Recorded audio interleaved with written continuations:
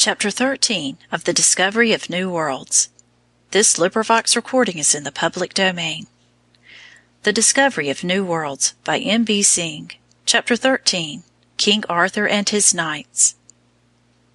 A glorious company, the flower of men to serve as model for the mighty world. Tennyson. The story of King Arthur belongs to this period when the barbarians were swarming over the western world. When the Romans left Britain to return to their fallen capital, the heathen hosts poured over the seas and swept all before them in that fair island with its open tracts of country, its winding rivers, and its sheltering coast, till the inhabitants had to take refuge in the western part known as Wales. And the Britons groaned for the Roman legions there again, and Caesar's eagle, till Arthur came. Now so much story and fable hang round this mysterious King Arthur that it is hard to know what is history and what is romance. Perhaps it does not much matter in this case, for we can accept him as the poets have sung of him, as one of the noblest, purest, grandest of men, who will ever serve as a model of the mighty world. Let us hear the story as the poet Tennyson tells it, in all its beauty and in all its strength. One night, as the old Welsh magician Merlin stood on the seashore, a wave washed to his feet an infant, who was none other than the future King Arthur. From the great deep to the great deep he goes. Merlin took the babe, who grew to manhood in solitude, until the time came when he should be discovered and crowned King of Britain.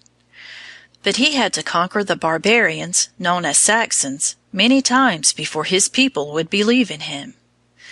Then he formed a brave band of knights to help him in his work, to break the heathen and uphold the Christ, to ride abroad redressing human wrongs, to fulfill the boundless purpose of their king. They were known as the Knights of the Round Table, because Arthur, not wishing to honor one above another, had a round table made at which all sat at meals. It would take too long to tell of all the famous deeds wrought by the king and his knights, how Arthur was ever fighting, his armor shining with gold and jewels, his helmet glistening with a golden dragon at the top, his precious sword Excalibur ever in his right hand. Again and again he waged war against the heathen tribes as well as against the evils of the times. The story of the quest for the Holy Grail, a cup supposed to have been used by Christ, is one of the most beautiful in connection with King Arthur. "Lords and fair knights," said the king one day when sitting at the Round Table, "as ye well know, there is a cup which hath ever been held the holiest treasure in the world. Heaven hath hidden it, none knows where, yet somewhere in the world it still may be. And may it be, it is left to this noble order of the Round Table to find and bring it home. Many great quests and perilous adventures have ye all taken, but this high quest he only shall attain who hath clean hands and a pure heart, and valor and hardihood beyond all other men." The knights set off in the quest for the Holy Grail, but only Sir Galahad, the bright boy king, Sir Percival, and one other among the many knights were good enough and brave enough to see the vision. This time-worn story has taken such hold upon the minds of men that to this very day, in the little town of Bayreuth in the hearts of Bavaria, the quest for the Holy Grail is still acted, music and words being composed by Wagner, one of the world's great musicians. But the day came when Arthur was wounded in that last dim, weird battle of the West, with a death-white mist sleeping over sand and sea, wounded unto death. So all day long the noise of battle rolled among the mountains by the winter sea, until King Arthur's table, man by man, had fallen. One faithful knight, Sir Bedivere, was left, and finding his king was deeply wounded, he carried him to a little chapel near the battlefield. It was evening, and the moon was full.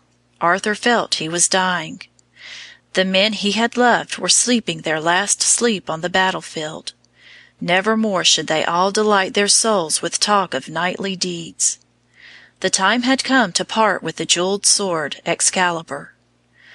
The story runs that this sword was the gift of a mysterious Lady of the Lake, that in the old days, one summer noon, an arm rose from out a lake holding the sword, which Arthur rowed across the water and took. Now Excalibur must be thrown back into the lake, and Sir Bedivere must do the deed. Obedient to the king's commands, the knight took the sword, and climbing by zigzag paths came on the lake. The beautiful jewels sparkled in the moonlight, and Bedivere could not make up his mind to throw it away, so he hid it among the reeds and returned to the king. But Arthur soon discovered his deceit, and sent him again to do his bidding. Again Sir Bedivere went. Again his courage failed. Again he returned to the dying king.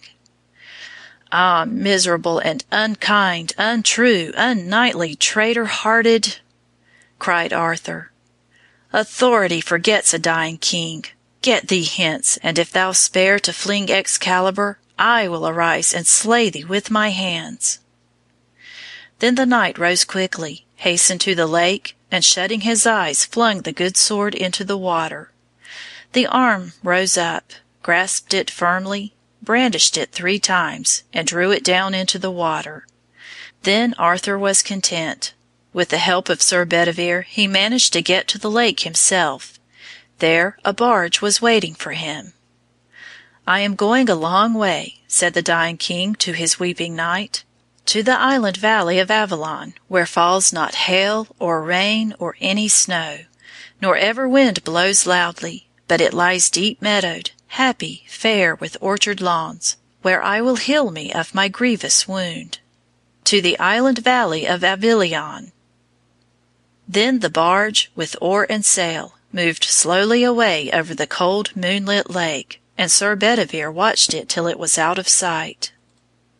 "The king is gone," he moaned at last. "From the great deep to the great deep he goes." Such is the story the poet tells. It may not be true, but the fact remains that there once lived a king of early Britain who fought against the barbarians known as Saxons, and that though they finally conquered and gave their name to the new country, King Arthur did not live and fight in vain. End of chapter 13.